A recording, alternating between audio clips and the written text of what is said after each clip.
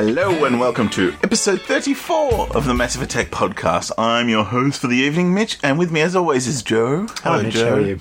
I'm so enthusiastic. I was being super enthusiastic and you're like, oh. Don't do it again. No, fuck it. Look, we're going. I'll keep the tone up. You can go. Anyway. So, yes, welcome back. I can't remember what we talked about last month, but... Last month we talked about 70s rock operas. Oh, that's right. That was cool. Yeah. Oh, cool. We didn't do that this month. No. We talked about vampire films. We'll we haven't talked about it, but we'll get there. But first, let's start with gaming, shall we? Have you been gaming? I've been doing a little bit of gaming. A little bit? I've decided... Well, we'll get to that. I've decided that I should go through and play some of the freebie games that I've been getting for Games for Gold and make the most of it. You don't want to waste that money. Well, I don't want to waste the space on the hard drive is the problem. Oh, fair enough. I have all this stuff on my hard drive clogging up, and it's kind of like, well, let's delete this one I haven't started yet so I can download this month's sort of thing. But yeah, I went back and I played Dishonoured, which was, I think, a couple of months ago that was the freebie, and I'm enjoying it. I'm probably near the end. I think I've got one more mission to go before I actually finish. First person, third person? It's a first person stealth-based shooter. I'm not very good at the stealth stuff. Steampunk? Yeah, kind of. It's kind of set in, I think it's Victorian London, and it's got very much steampunky elements, and it's got a bit of supernatural sort of side to it where you've got powers you can do where you can stop time, or you can do like blinks in time where you can pretty much zap from one place to another. But yeah, it's kind of funky. The mechanics are good. As I said, I'm no good at the stealth side of things. I remember reviews at the time. You can play stealth or you can play all-out attack, can't you? You can, and there's achievements you can get for going through the whole game without actually killing people, because you can do stealth takedowns where you can come up behind someone and you can take them down non-lethally. But I've just been trying that and failing miserably and ending up shooting people and stabbing them and stuff instead. And yeah, as I said, I'm kind of digging it. I started it last week and I've had 3 or 4 big couple of hour sessions to get through a couple of levels, and yeah, it's fun, and it was free, which is good.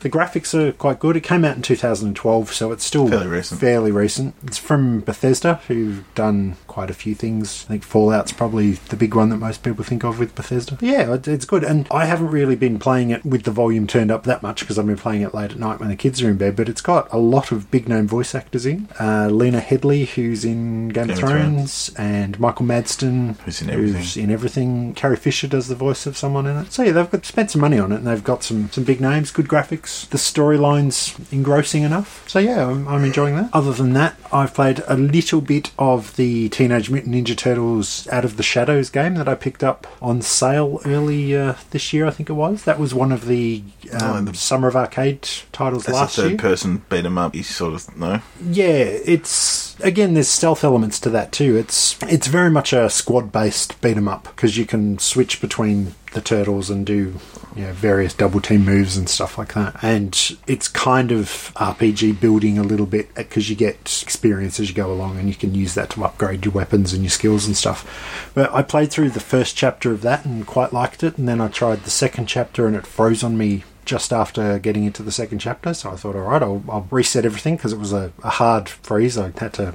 go and turn the Xbox off on the front rather than trying to do it with the controller. And yeah, I rebooted it, thought, alright, I'll give it one more go, and it froze again in exactly the same spot. So I don't know if it's something with the game or something the way I'm playing the game, but as I said, yeah. Fuck that game. Well, pretty much that's what I said. I thought, well, it's frozen on me twice. I'm not bothered to go back again. I'm giving it the flick. Mm-hmm. So yes, that's my Xbox gaming. Mm-hmm. We'll probably jump into your Xbox gaming and then I'll talk about my other gaming. Okay. I think I talked about Binary Domain last time, and I think I was close to the end then.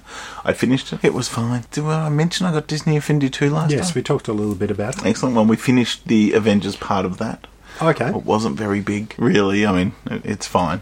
Yeah. But I mean, it could be huge if I go into the creator-owned bit and go and make my own games. It could be massive, but I haven't bothered doing that. Is it basically you go and buy more figures and then you can do it again differently, kind of like the Lego games work with the free play and stuff, or is it all just straight? No, the missions are done, so I can put more figures on, but that's it. I mean, I can go online and other people have created levels. Using the creator, and I can go on to the community and the editor's choice and the top 10 editor's choice, and I could go play the levels that the editors have found that people have made, and they're the best ones or the most popular and things like that. So I'm sure people have made Mario or you levels. could build your own levels. I could do that. But you're not that way inclined. God, no. I know back in the days when you could have like level editors in certain games, Like, I know the old Warcraft game when I used to play that. I used to play a lot more of my own created levels than I did the real levels. Yeah, so, I mean, that's a massive element to the game, yeah. which I don't want to play. Yeah, but you never made your own tracks on Trials, either, did you? No, see, I got stuck into that as well. Yeah, well, not interested. See, that's the difference between us, isn't it? Yeah, so we've got the gameplay for the Guardians of the Galaxy one, which opens up a whole new storyline, and that with the new figures, so we haven't touched that yet. And you said you bought a second Guardians of the Galaxy. You've got Groot, and who else have you got? Star-Lord? Oh, well, Star-Lord and Gamora come with the Guardians game, and we bought Groot. Yes. So that's what you need, really. Pretty much. And Iron Man can play in that game anyway. Yeah. As an extra, so we got plenty. Okay. So I did that. I bought a game. I bought the demo. I think I spoke about it months ago, called Loco Cycle. Yeah, we did mention the demo. So then I thought, fuck it. I got money sitting there. I got credit sitting on this thing. I'm going to buy a stupid racing game. And I did. And it's fun. Like, I can't remember what I mentioned last time, but essentially it's got some live action video in there, and it's got the guy from Lloyd Kaufman from Troma Movies. It's got James Gunn, director of Guardians of the Galaxy, acting in this bit, and then it cuts to the computer game element. And what it is essentially is it's a very 80s trope of a sentient vehicle, like Knight Rider or whatever, but it's essentially a very smart motorbike that was going to be sold to a bunch of arms dealers. And it gets struck by lightning and becomes sentient, becomes alive, and it wants to go to like Sturgis, the equivalent. So it goes off, and there happens to be a mechanic working on it called Pablo, working on the bike at the time. And he gets his foot stuck in the wheel, and he gets dragged along as she's trying to get to Sturgis. It's Isis, or as a motorbike with a character. And she's just talking the whole time. He's just yelling in Mexican with subtitles down the bottom. Or not Mexican, Spanish. Down the bottom, just about, just kill me now or save my life and all this sort of stuff. And she's just misinterpreting everything he's saying and just having these weird, random conversations with him. And what you do is you control the bike. It's on, typical bike controls, driving left to right, that you don't really accelerate. Like, it accelerates on its own. Yeah. But you have combat in the bike. And what it does is it will jump in the air and you can spin around. And you use Pablo, who's attached to you, as a weapon. And you can hit other bikes or hover people chasing you down. You can hit them, or you can throw Pablo like a boomerang. And he'll go out and hit like people in hover little jetpacks and then come back to you and things like that. So, but there's a few different elements. You might get some side action where you look at the bike from the side and you're shooting missiles across a way. It's made by Twisted Pixel, who did Explosion Man and The More, I think. Yeah. So if you know their work, they've got a sense of humour. Yeah, because when you mentioned it to me, I thought, well, it sounds kind of good, but I don't know how much they could get out of it. And the game, I would think, would get quite boring if it's just the same thing. Well, they mix it up a bit. There's different elements like that you go through. Like, you throw Pablo at one point and you follow him, and then there's a bunch of people hovered up, so you control him as he's flying through the air and hit that. So they don't dwell on things for too long. You've got an evil sentient motorbike that comes after you called Spike, and it's voiced by Robert Patrick. And the thing that makes it funny and keeps going is all the dialogue that's been written. And she goes, and he ends up grabbing a fat old lady and drags her along behind him. And they jump into a helicopter at one point, and he flies a helicopter and tries to kill you with it. And she goes, oh, how are we going to kill him? Oh, that's right, Pablo. Freeze him in liquid nitrogen and blowing him up. That's a smart way of doing it. So I was like, there's all these little nods to pop culture. And there's like, he's in the helicopter one bit and he crashes, and she goes, oh, Airwolf would not be impressed with that. So it's great for that. So there's a lot going on. It's obviously made for my generation of people to get all these sort of jokes. It's fun. Did James Gunn have anything to do with the writing of it, or I don't think so, because he wrote Lollipop Chainsaw. I know that, but I don't think he wrote this. Okay. But he's just because it sounds like his sort of humour. It could be, but yes, I haven't finished it. But yeah, I've been away last week, so I haven't got a chance to get back to it. But that's pretty much it when it comes to the old Xbox. But that Spellbinder that I've been playing is definitely still taking up a bit of your time. Yes. Well, speaking of taking up a bit of time, I decided that I'd done my fill with Minecraft because I've realised I haven't been back to it and I haven't been missing it. Excellent. But I thought maybe I kind of need something, as you said last week, just something little on the iPad that you can pick up and play every now and then. Mm-hmm. And a lot of podcasts that I listen to quite regularly, mainly the No Quarters guys, who are also the Bad Movie Fiends, they talked it up. And Giant Bomb also mentioned it, but I've succumbed to WWE Supercard and boy, on the iPad. Yes. Basically, it's just trump cards with a wrestling kind of spin on it. Each character has their own scores for power and charisma and speed and toughness, I think is the other one. And basically the match comes up and says it's you versus this person, who I think is another real person's deck, but you're not actually playing live online with them. But it's like, yeah, this match is going to be a charisma match, so you pick your best card with charisma and they pick their best card, and whoever's got the highest number wins. Yeah, so you, as opposed to the way I used to play trumps, I had one set of trump cards when I was younger. It was aeroplanes. And you basically pretty much split the deck in half, I think, and you played trumps and you kept trumping each other, going, speed or altitude or whatever. And then when you had the other person's deck, when you had a full deck and the other person had none, that's how I used to play trumps. But this is more... I think that's how you do play, like, real trump cards. But this works as you put your best deck of 5 cards together. Yep. And every time you have a tournament or a competition against another player, and if you win, you get 2 more cards picks from the deck, and if you lose you get 1, so you're always going to get a card to add to your deck. And at the start you're getting a lot of shitty cards, basically. Basically, and they start off with common, common, uncommon, rare, super rare, ultra rare, and that's as high as I've got now, but there's legendary and epic above that as well. And you can level up your cards by feeding lower cards to another card. If you like a card a lot, you can feed lower cards to it, or even higher cards if you want, but that would be stupid.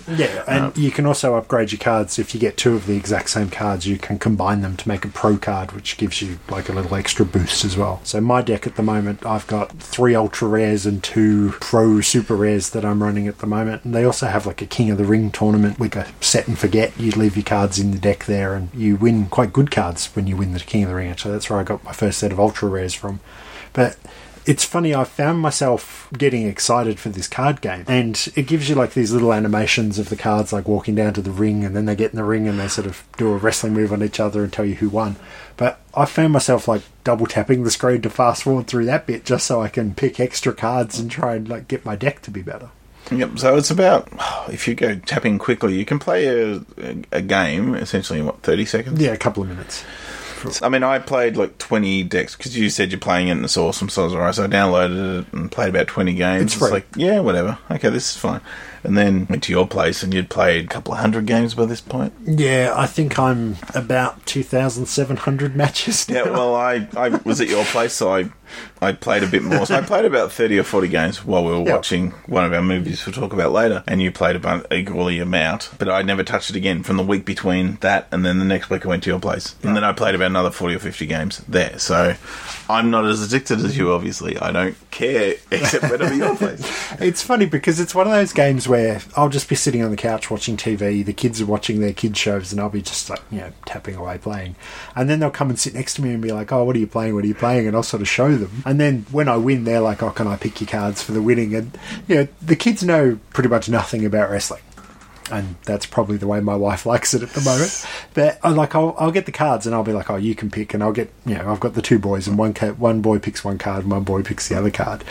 And they get so excited just for these cards coming up and the names of the people on these cards, and they have no idea who these people are. So they're really excited about Kofi Kingston. Yeah, exactly. And my 7-year-old will sit there and go, oh, he sounds like a crazy American dude. And I'm like, well, most of them are. And then, I got a super rare Rey Mysterio, and they were quite excited about that because the photos got him with his mask on and stuff. And they're like, oh, that's really cool, Dad. And I'm like, yeah, not really. But the trouble is, the first set of ultra rares I got were someone crappy, I think. And it's kind of like, well, I'm excited I've got an ultra rare card, but now it's not very good. That's the thing. I'd love to be able to get a card that I like and then level that up to a big level, but it doesn't work that way. I've got to play 2,000 cards to get a Stardust and a Gold Dust that I really want to play with. I'm like, So, I'm not getting enough out of the game to go back often enough. And I don't see the reward being there enough. If there, I don't know, maybe I don't play Diablo, but at least with Borderlands or something, you level up a lot. Yeah. And as you level up, everything gets better. Where I could play this for a week and still not get any good cards. Well, the deal is you do level up as you go along, and then your chance of getting better cards when you pick up after winning increases. So the higher you get, the better the cards are. But you still have to wade through a lot of shit to get good cards. And the thing is, you'll get a good card, and when you're on a rare level, you might have a really good rare card. But then by the time you get to where I am now at ultra rare, the rare card's useless. It's like losing every match, and I'm losing to people that I shouldn't be losing to, like Alberto Del Rio. Yeah, and that was the other weird thing as well. It's like, hey, hang on, how does, this character lose to this character? It doesn't work, but it's just numbers on a card. And rarity of the cards. Like, I've got an ultra rare Daniel Bryant who's got like 270 speed or something like that, but then I was playing today and I lost to someone who had an ultra rare Andre the Giant who had like 300 and something speed, and it's like, well, I'm sure he doesn't. But, so that's the other thing that's sort of whack to me, because with my trumps and the aeroplane, that's the only concept I had before that, this aeroplane trumps game I had. This plane was quicker than this plane. Yeah. That didn't change. No, that was always going to be the quicker thing. But this, you go from a common Rey Mysterio card to an uncommon Rey Mysterio card. And he's got a 30 quicker speed. And then you get to this legendary Rey Mysterio who's got like a 5 times as much. Yeah. Doesn't make sense. No. So, and that, I mean, it's fun, but it's not drawn me in, obviously, the way it has you. Yeah, and I think I have a problem with microtransactions in games because, I'd played like 2,000 games and I thought, no, I'm not going to buy any cards. Because it gives you the option to buy extra cards. And I picked up an ultra rare card in a King of the Ring tournament and I thought, no, I'm not happy with this ultra rare card. I'm going to buy a pack. And one of the packs is like 500 credits or something like that, which worked out to be about $5. I think it was $5.31. And I thought, yep, I'm going to buy this. And it's like you get 5 cards with the chance of getting an ultra rare. And I got like 4 shitty cards, and then I got an ultra rare diva card. But you only can have 1 diva per deck, and I've already got a pretty good diva. And I'm like, oh, now I've done this. I didn't really like the cards that I spent my $5 on. But yeah, I'm surprised they didn't actually suck you in by first purchase. They'll give you 2 ultra rares or something to go, oh, this is really good. I'll buy another deck to get it, and then just give you shittier cards the more you buy. They probably would. I don't know. I'm not going to go to it. But you can see when you play against people, they have their champion card is the picture that you have next to your name. And obviously some people pick their favourite card or some people pick their best card. But some people you can see that they've got legendary cards and they've only had like 200 or 300 matches. So it's like, oh, they've gone out and bought that legendary card sort of thing. So it's really luck of the draw because you don't know who you're going to get. Everything's random. So yeah, you might pay your money to get a legendary card and you might get, legendary Coffee Kingston. But yeah, I don't know. It's sucked me in and I can't see myself stopping in the near future, but I don't think I'm going to spend any more money on it. I hope. But that being said, we'll talk about it next month and I'm sure maybe... Well, with my Spellfall, it's... I talked about it last month, how there's a $91 purchase for a sword. You can get it for free if you play every day for a month. Like every day you log in to play a game, you collect a bonus for the day. So some day it's gold, some day it's XP, some day it's charge all your batteries. And when you get to the end of 30 days, you get a big fuck off sword, which is one of these $91 swords. That's kind of like how Angry Birds Epic works. You get like a daily challenge where every time you win you get gold, and if you do it every day in a row, by the time you get to 7 days it's like 7 times the gold you would have got on the first day. And then you can use that gold to like roll the like random thing that you get, like extra weaponry. This is really good because I got, just for playing 31 days straight, I got the $91 purchase. So if anyone's buying these things, they're fucking stupid. But you can get it for free if you play every day, and it's a good way to make you play. Because I felt so shitty because I'm playing it on my phone and my iPad. And I missed my iPad one day. Like, I didn't get a chance to play it because we were away. And it's like, oh, fuck. So I went back and I saw I had to start again for the month. It's like, oh, damn it. Yeah, that was a bit like me with Angry Birds. I remember we went away with a place where I had no internet. And I was like, how am I going to do my daily challenge? I don't have internet. So it's funny how little basic games... Good game design. It makes you go back every day. Go, I'll just have one game just to get my thing for the day and then be done with it. But but Supercard, like, I'll probably play it when I come into your place next, but I don't play it in between because I got Spellfall. Well, it is a good game just to have there because you don't need to concentrate very much. You just have your deck. Because I do have the Transformers sort of thing. See, I think the Transformers is quite similar. I would like it, but it's nowhere near as simple. No. And I don't know what I'm doing. Like, I've won things. Like, oh, congratulations, you won. It's like, I don't know what I did. So you have cards, and I'd love just a Transformers Trumps. Would be fucking awesome. But there's a Transformers card game, but I'm not quite sure how it works. I think they've tried too hard to do something with it when just Trumps is enough. Yeah, Trumps is good. Yeah. Well, apparently it's based on some NBA game, and they've just reskinned it to be wrestling. Okay. So, yeah. It works. it's funny though, because as I said, I've been playing it, my kids like it, and I went on the App Store to see if there was any other Trumps-based games, but there's nothing out there. I'm sure really. there is. I don't know, maybe they don't call them Trumps. Maybe Americans call it something else. Because Trumps is a very English thing. Yeah. Top Trumps was the ones we had when we were Because I know on the DS there was a Doctor Who Trumps. Okay. Well, maybe it's there. But yeah, I typed in Trumps on the App Store and all I got was like gambling type Trumps, casino type games and stuff. That's not cool. Yeah.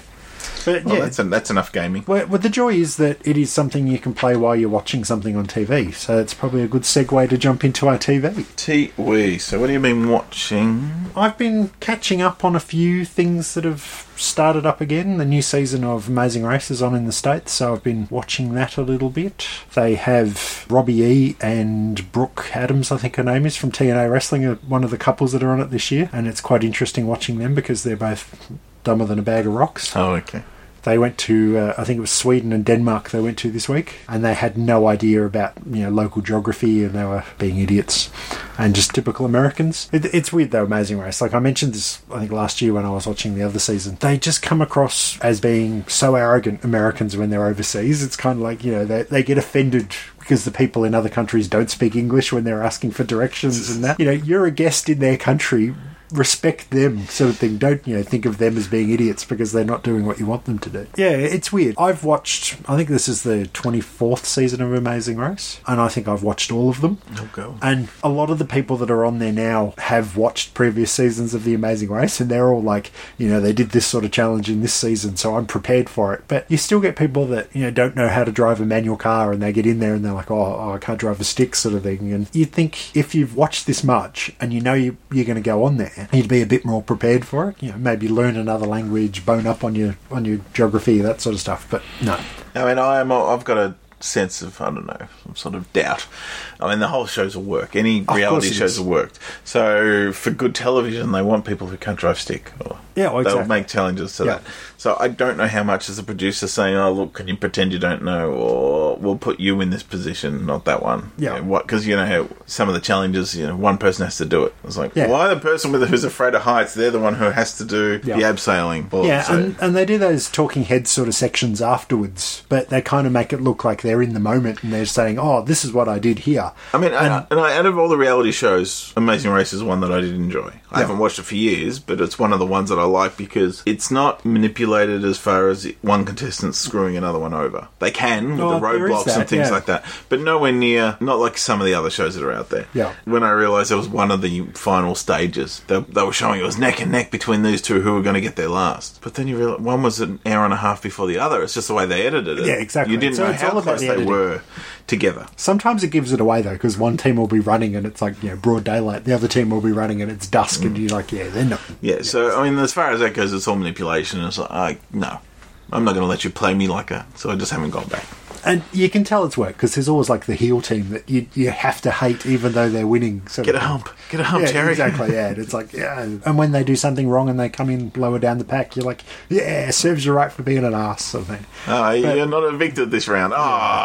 But I know when Penn Jillette was on Celebrity Apprentice, I was listening to his podcast and he was sort of doing a bit of a synopsis of how things work, and he was saying they will film like a day's worth of TV, and then when the producer goes back and watches it, that's when they bring them back into the studio and do the talking heads bit, and they have to say, all right, pretend you're in the moment, talk, I don't know, my tenses aren't very good, whether it's first person, third person or whatever, but it's talk as if you're here now doing it, even though it's hours down the track and you know the outcome. I mean, even Border Security, which is a reality show, but it's not a game show. My sister was on it because she works for the government, and she wasn't on the She was getting evicted? No, she wasn't getting evicted. And they filmed her, and I asked her how they film it. It's like, you forget they're there when you're in the moment because you're doing your job. And then she had to do the talking head bit to camera. Yeah. And they said, okay, so what happened? She went through the process of what they were doing. And they go, perfect, just say that again down the camera. And she goes, I forget what I just said. I mean, and that's the producer's role in these shows, is to get those sort of reactions out of people. So, I mean, as far as that goes, I know it's not real as far as that and everything, and it is one of the better shows, but I just haven't bought myself to watch it. But you, like, I watch go out and look for it. I watch a lot of shitty reality TV shows, and the flip side to Amazing Race being really good, we were looking for something to watch last week, and my wife was like, oh, there's a cooking show called Snack Off that was on the On Demand on Foxtel, and we're going through it, and she's like, oh, it's only 20 minutes, how bad can it be, sort of thing. And I was like, well, it's an MTV reality show, it's probably going to be pretty bad. And it was a lot worse than what I thought it would be. It's hosted by Eddie Wong, who I think is a YouTube celebrity. Like, the name rang a bell, but he was just annoying as fuck. And the premise is 3 college contestants in America making kind of like Iron Chef type meals, where they have to concoct a meal with items that they have in their pantry. And the one we watched the other day was breakfast cereal. So they had to make a snack out of breakfast cereal. But the deal was, it wasn't like a proper cooking show where you had a full kitchen to work from. It was like you were in a dorm room in a university, and all you had was a kettle and a toaster oven, sort of thing. Audience for this was college kids. Well, it's on MTV, so it is basically college kids. And one of the judges was some, hip new chef, and one of the other judges was allegedly a stand-up comedian who I'd never heard of.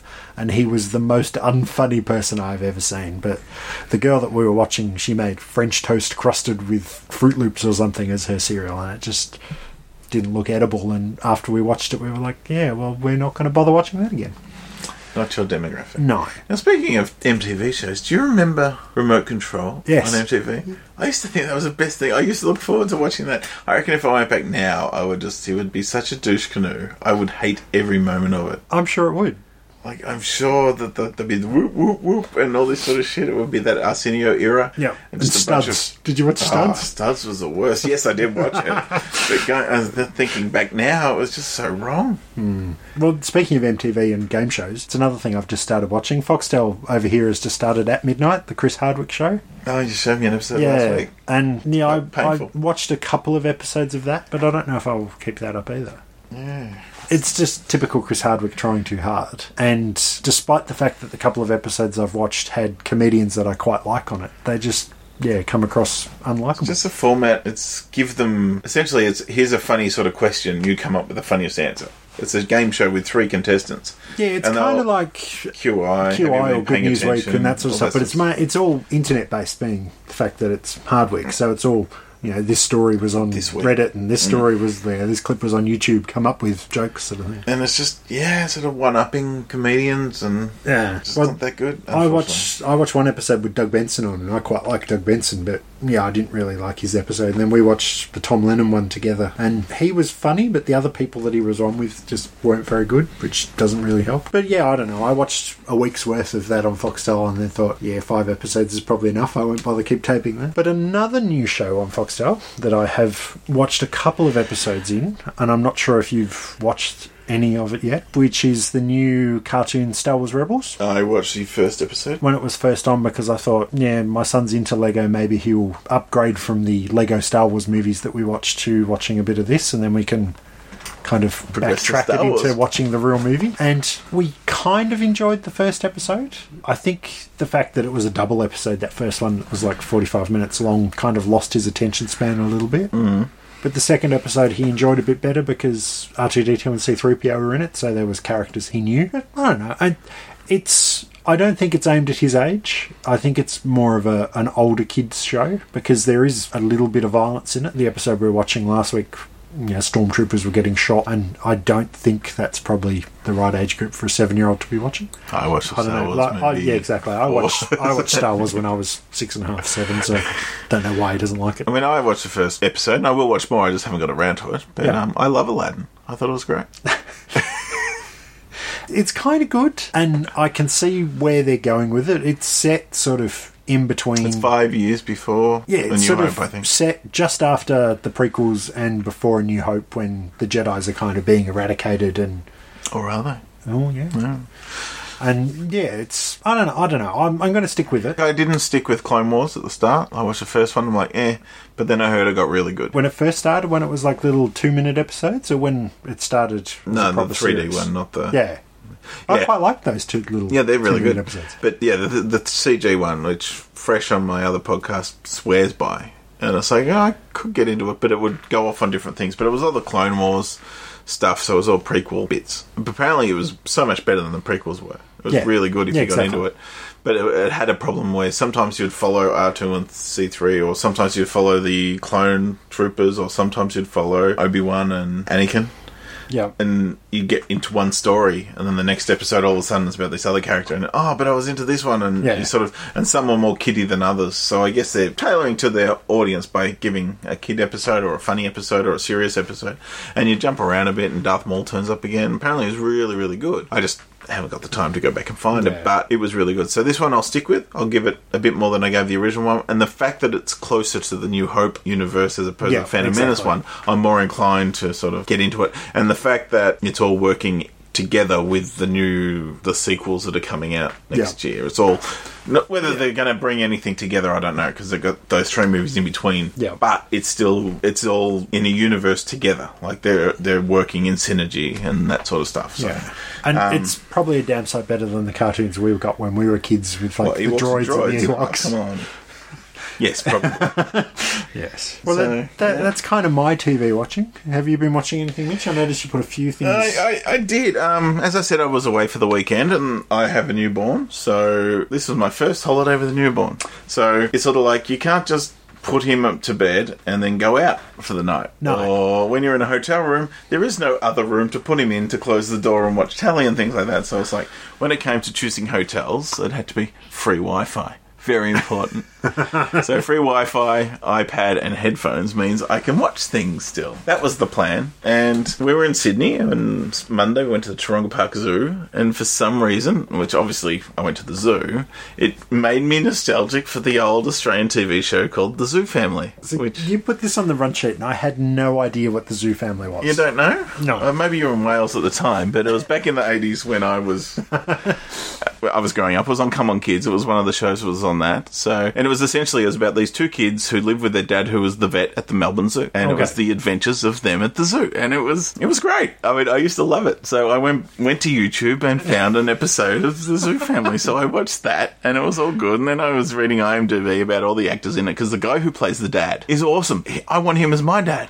And I found out he died in April this year, so I may be a bit sad. Oh. Yeah, so Dennis Mitchell. Spoiler.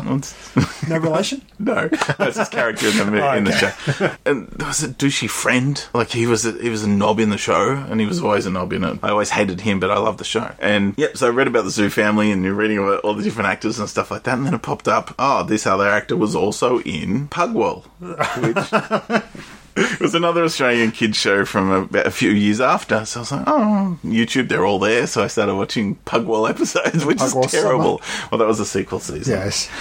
And then from that, and then just in my searching Australian kids TV from the 80s, I got onto Henderson Kids, so I started watching an episode of the Henderson Kids. So now, there's a few famous people, or they started off in the Henderson Kids and then became famous, didn't they? Well, Justine Clark's in the Henderson Kids? No, she was in Professor Poopsnaggleston's Zeppelin.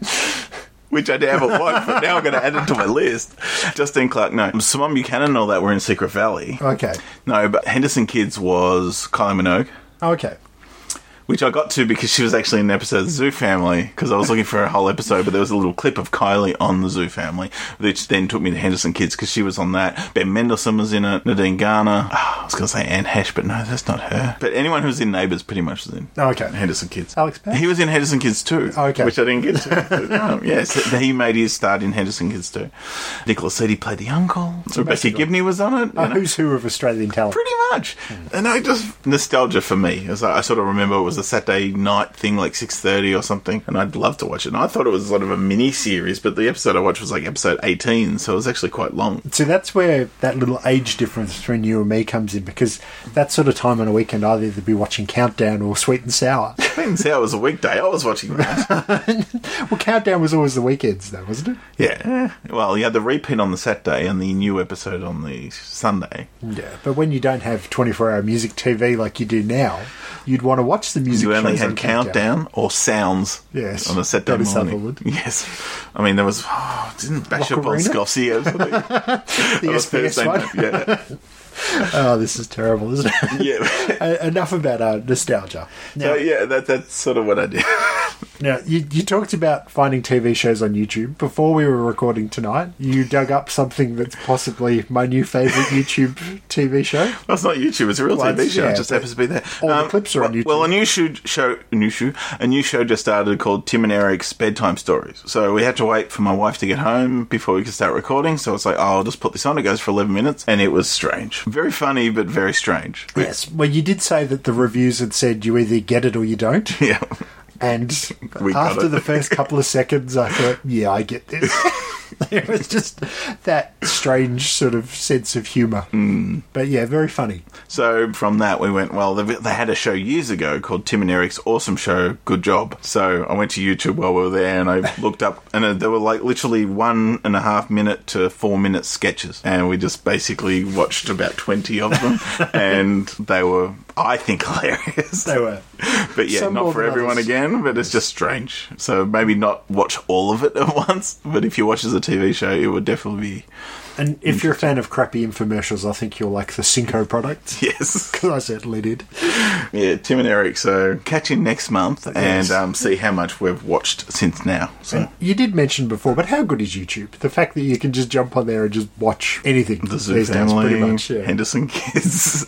I'm going to be looking for Professor Poop Snaggle, Steam Zeppelin. It's funny because before I came over here tonight, my wife was actually watching like an episode of Q&A through the ABC iView app through the Xbox as well. So someone actually watches Q&A? Yeah, apparently. I thought it's just where you arrogantly Twitter it and you don't actually listen to what people are saying just so you can see your Twitter handle come up on the bottom of it. Well, my wife doesn't have a Twitter account, so she's out of that group. Then what's she watching it for? If you can't arrogantly see your post at the bottom, there's no point watching it. I don't get it. But fuck you, Q&A. Just the fact that you know, she actually said it herself. She's like, you know, who'd have thought 10 years ago that you could have TV at a click of a finger where you could just watch whatever you wanted to watch when you wanted to watch. Well, we did. We used to go to your cupboard and get the video that you've taped out and play it. But yeah, it's funny because I know one of the movie challenges we did last year, I had one of the movies on DVD, and I thought, well, instead of me going through the collection and digging it up on DVD, it's easier just to bloody download the thing and watch it again. That's because you're lazy. It is because I'm lazy, but also it's just the wonders of technology.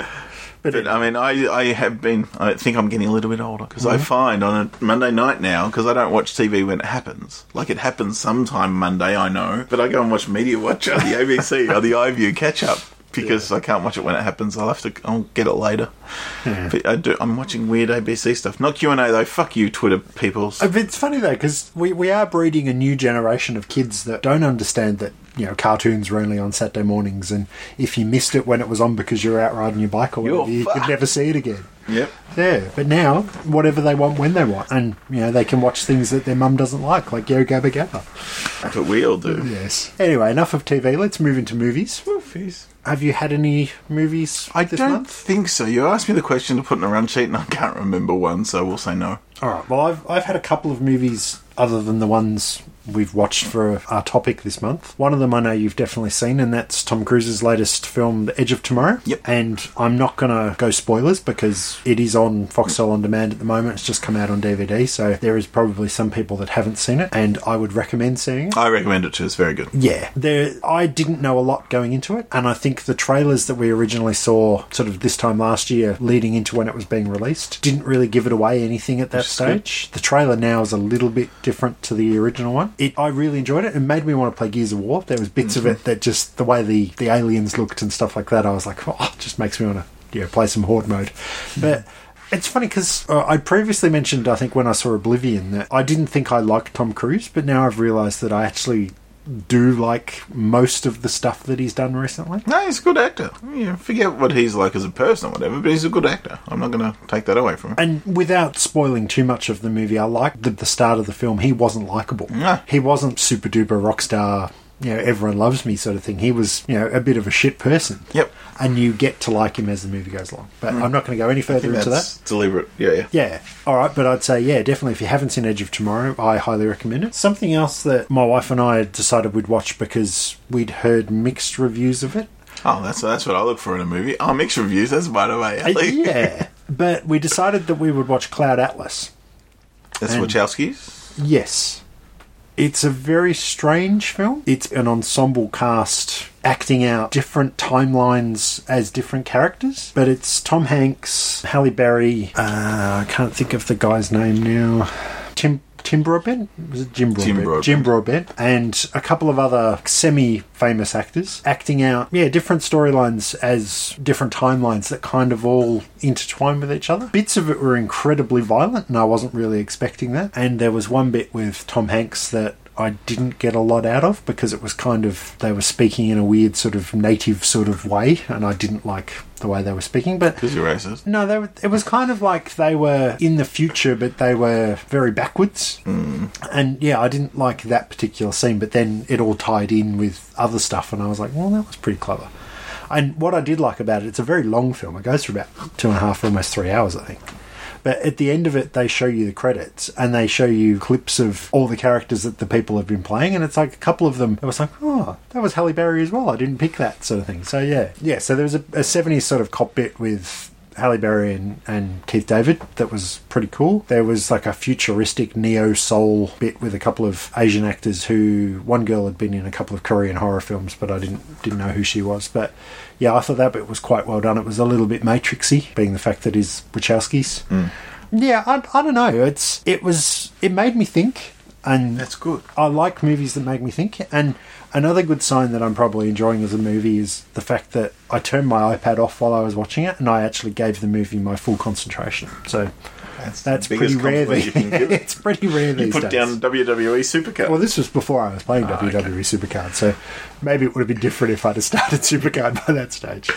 Because that's something I do want to see, and it sounds very similar to The Fountain by Aronofsky. Oh, yeah. Which is told over 2,000 years with Hugh Jackman playing characters in different times. Well, it's something I haven't seen, but it's a future podcast we're having. I think it's one of the movies that we'll tackle. It's based on a book, so it's one of those I'm never going to read it. Yeah, I'd probably never read it as well, but I'd recommend it. It was good, and the Jim Broadbent bits were very funny. So there was a little bit of Bridget Jones's dad. Yeah, he's been in lots. He was in Harry Potter as well, wasn't he? He's like, I think so. One of those English actors that just turns up in almost every English movie. But yeah, it was something that was it was intriguing enough, and it made me think. And by the end of it, I was like, I think I enjoyed that. The next film I watched was something that, while I was watching it, all I could think of was, my God, Mitch would hate this movie. And that's the movie Frank, which is a dude with a polystyrene head. Yeah.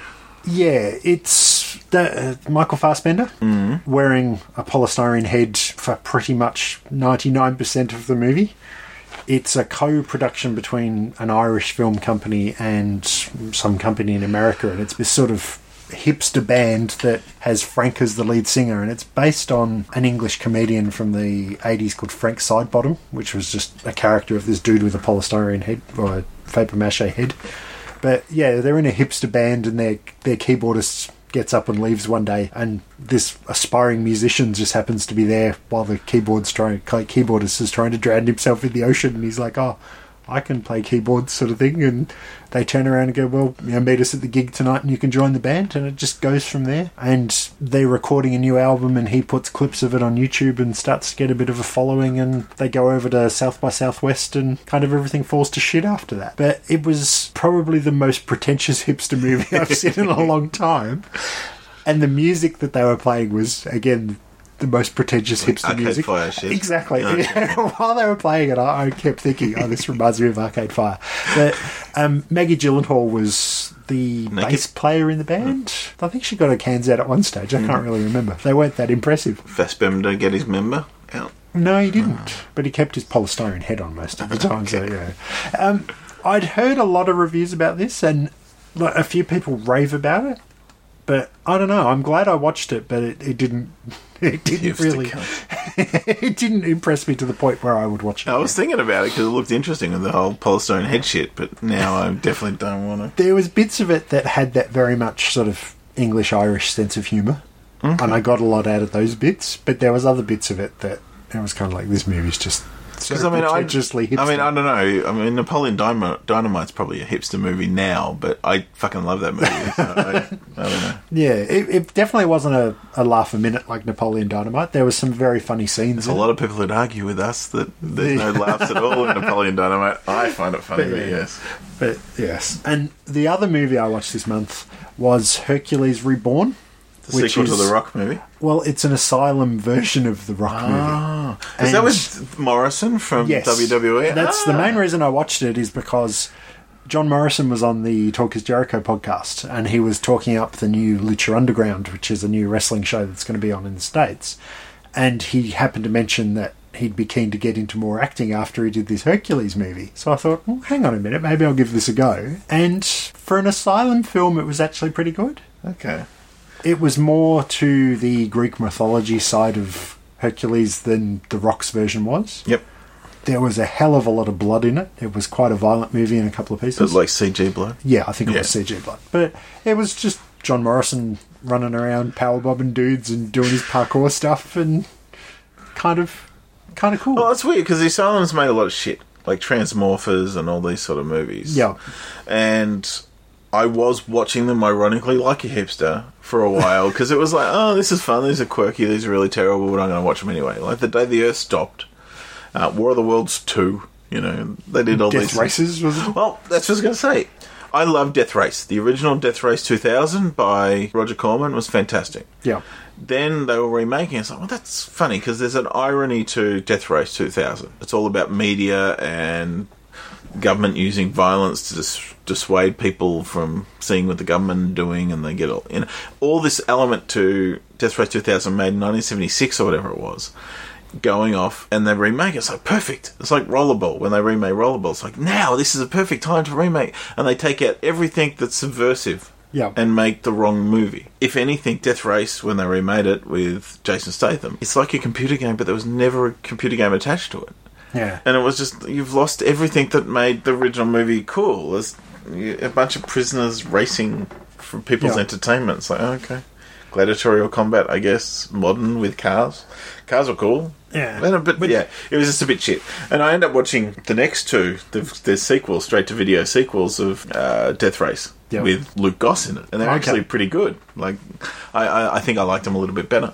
Yeah. The Asylum made one called Death Races with... The reason I I was excited because it was a Death Race movie, plus it had Violent J and Shaggy Two Dope from the Insane Clown Posse in it. And Raven's in it as well, isn't he? Yeah, he's the big bad. Yeah. And it's actually closer in tone and feel to the original Death Race 2000. It's not a great film by any stretch, but they at least tried. And I was actually talking to a friend on the weekend about this, when there's bad movies out there, and this is what your Sharknadoes and all that. They're actually Sharknado 2 is purposely a bad film. Yeah. Because people know it as this bad movie. And it's like, well, at least the person who made Death Races tried, I think, to make a good film. I don't know what your Hercules was like, but did they try? There was bits of it. It was funny, because I'm probably about 20 minutes in before you see Hercules. There's a lot of build-up, and I was sitting there going, hang on, have I got the wrong movie here? Is this the John Morrison one or not? And then I had to go and look at the IMDb, and I was like, yep, definitely is Hercules Reborn. And when John Morrison turned up, the movie did pick up the pace a little bit. It was a bit slow before that. But once he turns up and you get into a few like big group fight scenes and stuff, it is quite a good story. Yeah, well, there's a Thor movie they did at the same time, and it's got Kevin Nash from wrestling as Odin. So I was tempted, but then I think I did download it, and I flicked through, and it looked really dull just by flicking through, seeing bits. So I was like, oh, maybe I can't sit through this. But I do respect that for at least trying to make a good film. The thing with Roger Corman, he used to make cheap films, but he never lost money. Yeah. But they tried to make good movies. They never went out to make a piece of shit, you know. Well, I don't think this is a piece of shit. I think they spent a bit of money. Yeah, definitely. And that's where I think Asylum can do something if they stop doing Transmorphers and stop doing parody. Make a good film. You've got people there with talent. I mean, to be a director, before, films cost money. Like, as I said, Roger Corman made movies, but they were movies. So you need a director. Scorsese, I think, started with that. James Cameron started with him. So there's a lot of people cut their teeth in a Roger Corman film. I don't think a Scorsese is going to come out of Asylum or a Sharknado, because it's so easy to make a film now. All you need is the iPhone and as an editing suite, and if you watch put movies like together. Birdemic, you don't even need a lot of money for CGI. No, and it's shit, and you're never going to come out where. But yet they made a sequel, an ironic sequel. Yeah, exactly.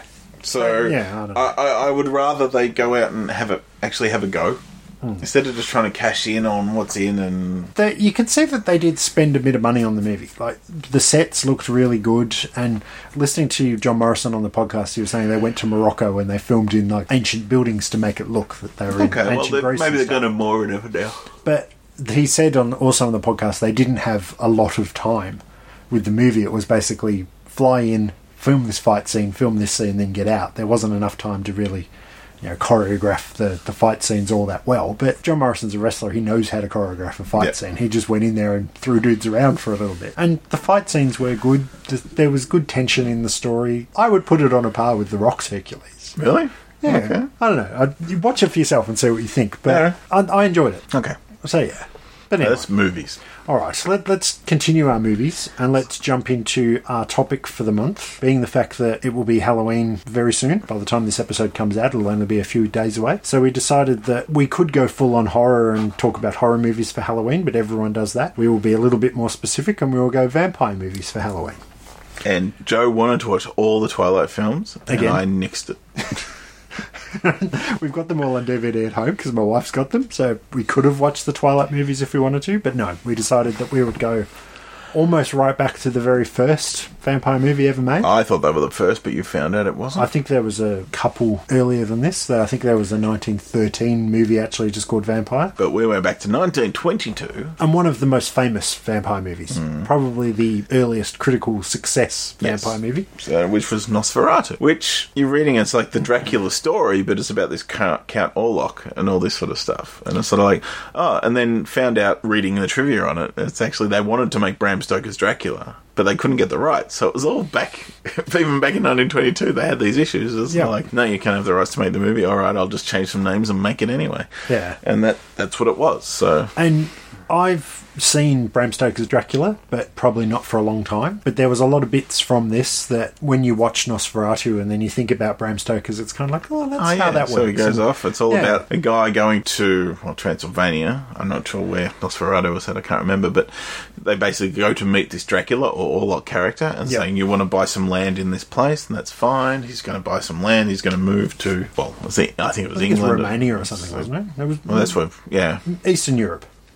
And basically Dracula / Orlok sees a photo of the guy who's gone to visit his wife, and he falls in love with her through the photo. Yeah. And he's like, well, I want a bit of that. So I'm going to buy the house next door to them so I can be closer to them. It's quite atmospheric. It's like, it's a silent film. It's music. It's got place cards coming up and everything. At the time, it would have been quite horrific, I suppose. There was a couple of scenes in it that I thought were really well done, though. There was one scene with a lot of rats, and you could tell that they had a hole cut in a board, and you could just push see rats that they were through. pushing rats through the board to make these ratting. But they used like stop motion, where he's like, because he's loading up, he's sort of, the guy's watching Nosferatu load up a bunch of coffins and that on a cart, and he's like carrying it one-handed over his shoulder. It's like, that's well done. And then he puts himself in a coffin at another point, and they stop motion quite bad. Like they use the coffin lid closing. The coffin lid just tick, tick, tick, tick, and pops on top of the coffin, locks on just top of the him. framing of some of the shots. So there was a bit where they were bringing out the dead, and they were walking down like this hill in between two-story buildings down a hill, and it was a really well framed shot. And there was another scene where the Count sort of comes in to possess the real estate agent's wife, and they use a shot of the shadow of his hand sort of reaching out and grabbing her heart, and I thought that was really clever.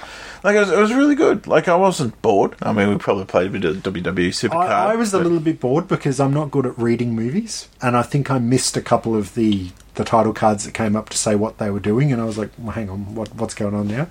But that's more just that short attention span thing going on. But I was impressed by it. Like, it was it wasn't juvenile. It was like they really took it seriously and tried to make it. It was a serious film. And he was kind of scary. Like, he was not hovering, but he'd sort of pop up, like stiff pop up kind of thing. Yeah.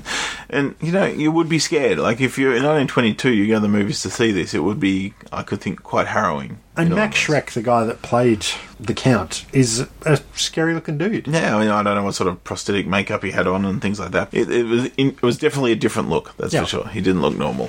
Yeah. So I was quietly impressed by it, which took us on to our next film. Yeah, so the next week we decided we would watch Shadow of the Vampire. which is a movie I'd never heard of, but you actually mentioned it, saying that you'd read about it or you'd seen something. I knew about it, yep. And it's basically a movie about how they made Nosferatu and the fact that Max Schreck, the guy that actually played the Count, was a vampire in real life. Yeah, so you've got Willem Dafoe playing Max Schreck. Very well, too. And you've got John Malkovich. John Malkovich playing the director. And he is basically, what's happened is he found a vampire to play in this movie. So it's almost the same storyline where he is in love, or he likes the co-actress, or the actress who plays it. And he says, Catherine McCormick, who I think would have been in Braveheart, was I think the only thing on her IMDb that I recognised. And yeah, so it's basically, you do this movie for us, you can have her at the end of the film. And you've got Eddie Izzard playing the actor in the movie. The he's quite good. Agent, yes. Yep. The cinematographer gets sick. Now, I'm not sure if this plays out in parallel with when they went through the movie. They had to change cinematographers halfway through the film for whatever reason. But essentially, he got sick from a bite, I think, from Nosferatu. So he got sent away. And Carrie Elves turns up halfway through the film as a new cinematographer. Awesome, and the movie just picks up a notch when he turns up. It's almost like Lord Flashheart in Blackadder when he turns up.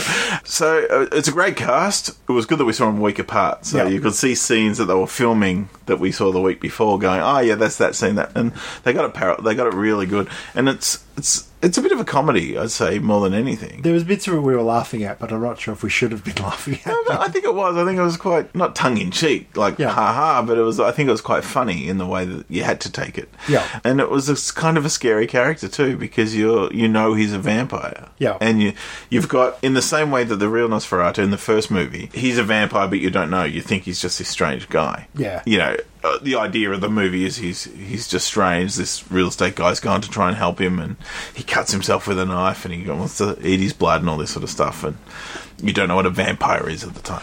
Where in this one, you've got actors believing this guy's a method actor, because they said, oh, this guy is an actor from Germany. He's only going to turn up in character and in costume, and you won't see him outside and for the rest of the show, the rest of the filming, you have to refer to him as Count Orlok. Yeah. You can't call him... Yeah. You know, so you've got all these actors oblivious to the fact that he is actually a real vampire. And there is a threat there because he's not quite right. And that was the element in the book. Because have you read Bram Stoker's book? And he goes, yeah, but this is all wrong and this and that. You know, there's elements in there. He doesn't remember. And it's like, can you turn people into vampires? It's like, I couldn't remember if you could, you know, kind of thing. It's just all these elements there. And so he's just not normal. So he could snap at any moment kind of thing. So there's a bit more tension going on in that element that everyone's oblivious to the fact that they're in danger. And it was quite good. I really dug it. But again, seeing it so close together with the other one probably made it that little bit better. Yeah, I think you needed to. I think if you'd watched this, definitely if you'd watched it without seeing Nosferatu, you wouldn't get nearly as much out of it. And if you'd seen Nosferatu but you hadn't seen it quite as recently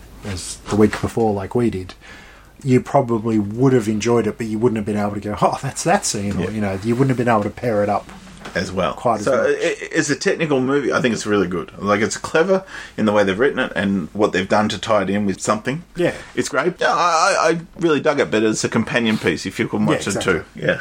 And the fact that it's, you know, quite good actors in Willem Dafoe and John Malkovich really helped as well. Because if these people were not good actors, you wouldn't have been so engrossed in it, I think. But yeah, I enjoyed it. I'm glad we watched it. That was good. And the next movie we decided to watch was something that I'd seen a few times back in the 80s, back when I was in high school. And I remember it being one of my favourite vampire movies of that sort of late 80s, early 90s vampire Once revival. Bitten, but with Jim Carrey? No. Oh. And we decided to watch Near Dark.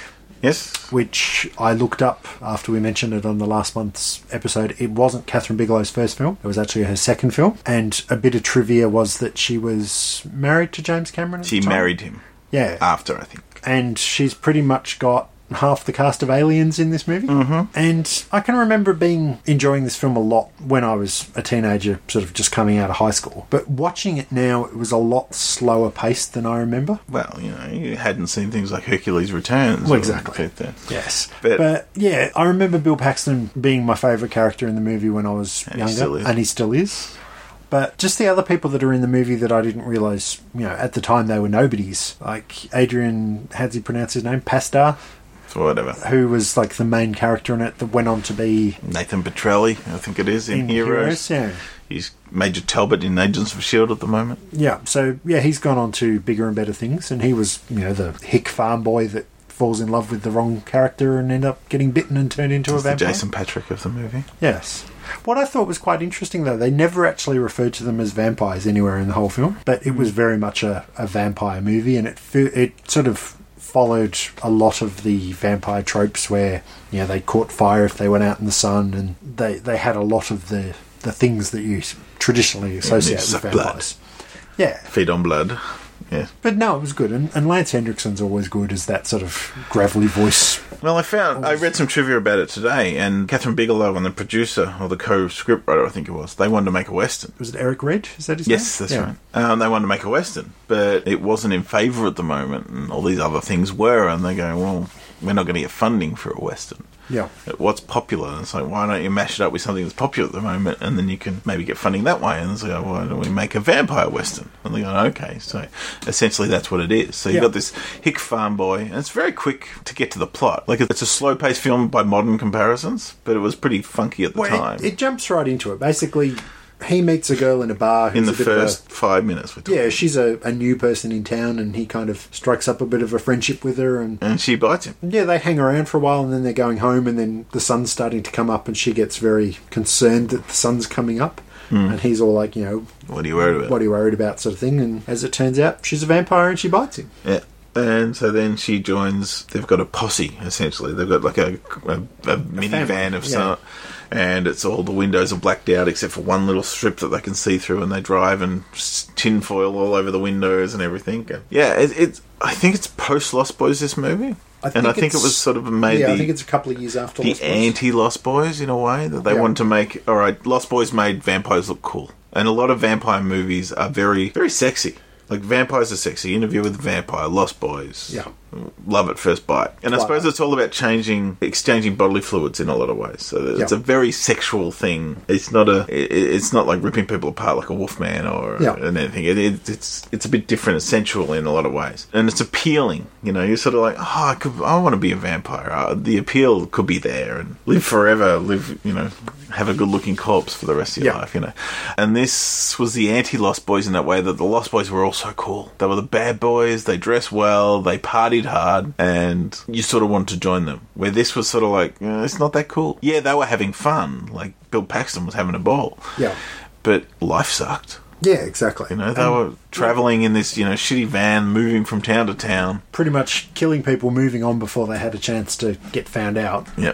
And they were like this little family sort of unit, with like Lance Henriksen being the patriarch, and his girlfriend, who we found out was the actress who played Velasquez in Aliens, and I did not recognise her until I looked at the IMDb. And then and not Hispanic. No, Jewish, I think she was. Yes. But yeah, it's like them two, Bill Paxton, and like a young kid vampire. And it's weird because you don't see a lot of kid vampires in movies, and I know in Interview with the Vampire they make a big deal about the fact that he turns Kirsten Dunst, and it's like, oh, she's just a kid, you shouldn't have done it, sort of thing. And there's a couple of lines in the movie where they kind of treat him like a kid, and he's like, I'm 300 years old, I'm not a kid, sort of thing. But there's a few scenes in it that are quite iconic, and they use like special effects are really good. It costs like $5 million, and it looks great for a $5 million movie. Yeah, but yeah, there's that one scene near the end where the bullet holes come through the wall of the motel, sort of thing, and the sunlight's starting to come through the bullet holes. But even just the way it's filmed, is the really scene where the kid vampire is running in the sun. Yeah. And he's on fire, and it looks fantastic still. Like, I don't know how they did it. Like, it's obviously matted over the top, but it looks great. And they explode. Yeah. They explode beautifully when they die. But it's a fun film. It builds up quite well. It's got Tim Tomlinson in it, Tomlinson, who's Doll Man and from Trances. So he's sort of, that was the 80s era of Asylum films where they'd go off and try and make their own cheap, iconic movies, but it just had a coolness about it. It's got 80s cool. It's sort of like... Yeah, and the one thing I'm really not sure about it, though, is the soundtrack was done by Tangerine Dream. Yeah, we just sort of wonder about that. It kind of didn't fit the movie all that well. I suppose you could compare it to like a John Carpenter sort of film, like in look and feel, and it had a very similar to a John Carpenter sort of score. So I guess I wouldn't query it if it was a John Carpenter movie with that score. Yeah. But the fact that it is like a Western, yet it's got this electronic score to it, it didn't quite gel. It very much dated it to the 80s. Definitely. Where if it was a more a standard score. Sort of country and western guitar twangy. It would. You could put it. You could tell me it was a 90s film, and I probably would believe you. Yeah. It's just the hairstyles might be the only thing that would sort of date it in that way. But apart from that, it still looks and feels really good. The pacing, like you said, is a bit slow. It was a bit slow, and there was that one scene in the bar which I remember being quite action-packed when I watched it when I was younger. And watching it again now, it was kind of like, well, obviously things have just evolved more because it was very much a slow burn scene. But I think it's a very deliberately paced scene as well. Yeah, for sure. And it's very good. Like I'd recommend this film a lot if you haven't seen it. It's a very good representation of vampire films. And if you're our age, you probably would recognise the cover of the video because it was one of those things that always stood out in the video shops when I was a kid as well. And I mean, we discussed it last week, looking at the cover, going, "Would you think it was a vampire movie?" It's like, no. It's definitely a horror film, but you wouldn't say it was a vampire movie going on the cover. But I mean, for any number of reasons, watch it for the Catherine Bigelow's direction, watch it for Bill Paxton's performance. There's plenty in it to watch it for. Yeah, I enjoyed it, and I'm glad I rewatched it. I don't know if I'd be rushing out to rewatch it again in a hurry, but I'm glad I watched it because it has been quite a few years since I did watch it. And we were going to watch Let the Right One In to finish this off, but unfortunately none of us could get the subtitles to work. Yeah, that's the trouble with getting movies through other means rather than going out and buying the DVD is I could get it to work, but I couldn't get the subtitles to work when I was trying to stream it through the Xbox. And my Swedish is very bad. I only know a couple of words because my time at IKEA. Doesn't Billy mean bookshelf? I'm sure it does.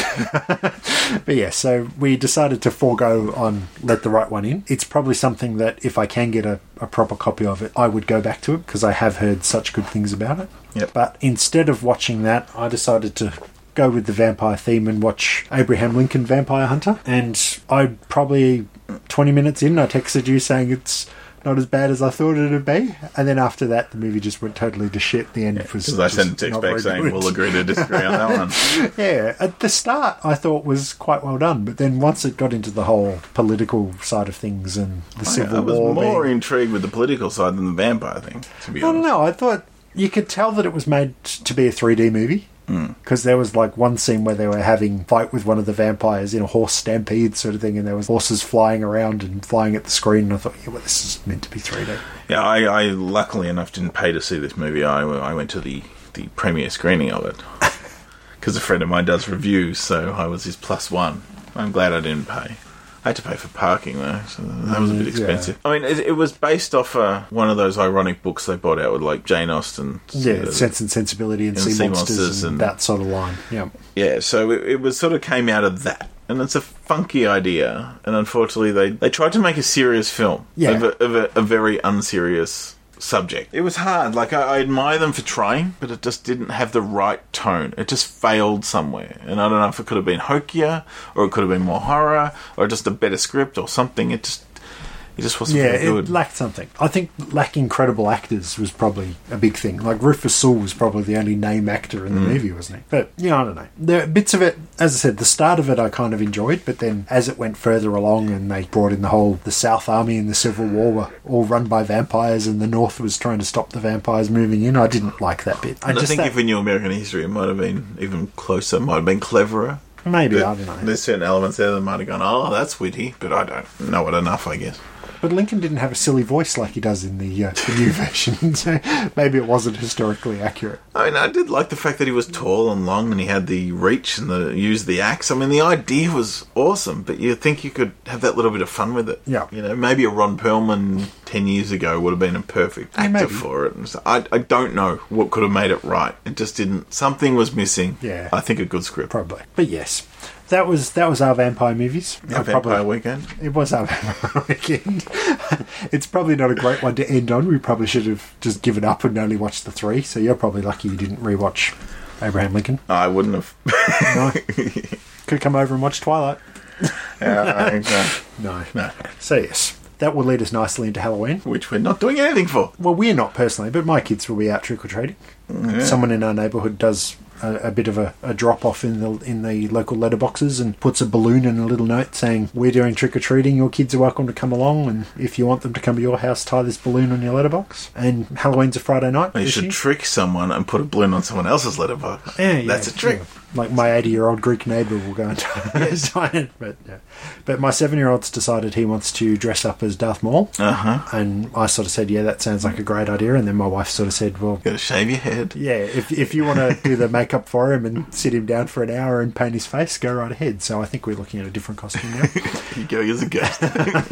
And my 4-year-old's decided he wants to go as a zookeeper. So from the village people? Yeah, from the village people. So his idea of a zookeeper, he's got a Teenage Mutant Ninja Turtles t-shirt that's kind of got the half shell and a belt, and Raphael's sort of... Is it Raphael that's got the size? Yeah. But anyway, yes, he's got that, a pair of green cargo shorts and a sort of pith helmet, and that's his idea of being a zookeeper. So he's going to be a scary zookeeper, and I don't know what my older boy's going to be now. Last year when they did it, they were Batman and Superman, so maybe we can convince them that they need to be superheroes again. I'll let them go with what they want. Yeah. Well, we're going to have it at work, so one day, so I'm going to see what I can come up with. So I don't know. It's weird. Halloween's not a real big thing in Australia. No, but it's getting bigger. It's getting there. And the fact that this is organised and kids will only come to the houses that have got the letterboxes, so you're not getting kids come into your house when you're unprepared. And the fact that we've got kids that are out doing it themselves. Because it is getting bigger now and people are doing it. And when I first moved into this place 12 years ago, these 3 girls came and knocked on the door trick-or-treating. No costumes, just plastic bags, asking for lollies, basically. It's like, so at least now people are going to an effort. But we got caught out by not having anything. So it was like, now we do. And we've bought lollies and no one's... lollies, candy for Americans, but lollies here. We've bought lollies and no one's turned up. So it's sort of like... It's kind of handy because we'll have a barbecue for Cup Day, which is like a few days after. So all that lollies that don't get used used for the barbecue for the next few days, so it's no big deal. But it is getting big. I mean, I looked at the catalogues today for like Kmart or Target or something, and there were like the front page with Halloween costumes for adults and for kids. So it is becoming a thing that it wasn't 5 years ago, definitely not 10 years ago. So. Yeah, I know when I was a kid, Halloween meant nothing to kids in Australia. It was something you saw on American TV. Yeah. That was it. And you watch Charlie Brown and the Giant Pumpkin. So I actually dig it, the fact that it's a thing, because it's a fun thing. Like, it means nothing to me. Like, Christmas means nothing to me in the religious sense. Yeah. But Halloween is like dressing up, girls dressed in slutty costumes, bring it on. That's something that only just came out in recent years as well, isn't it? The whole slutty costume 10 years ago, I suppose, yeah. I was listening to something the other day and they said that they think the idea of the slutty costumes came from mums that want to get in on the action, going out with their kids doing trick-or-treating, dressing up to maybe impress some of the dads that are out trick-or-treating with their kids. So that could be a theory, I don't know. I don't care how it started. I'm just glad it did.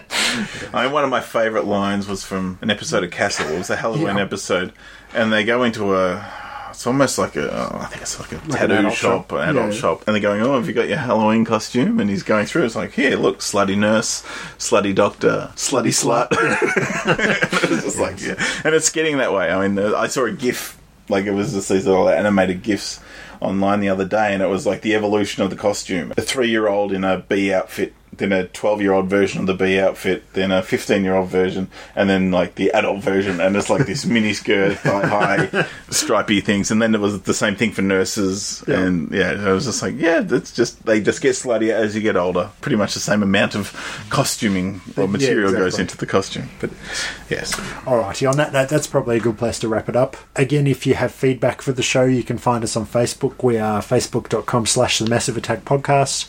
Look for our website at themapodcast.podbean.com. We're on Stitcher, iTunes, all the usual places. And until next month, so thank you for listening, and we'll see you next time. Took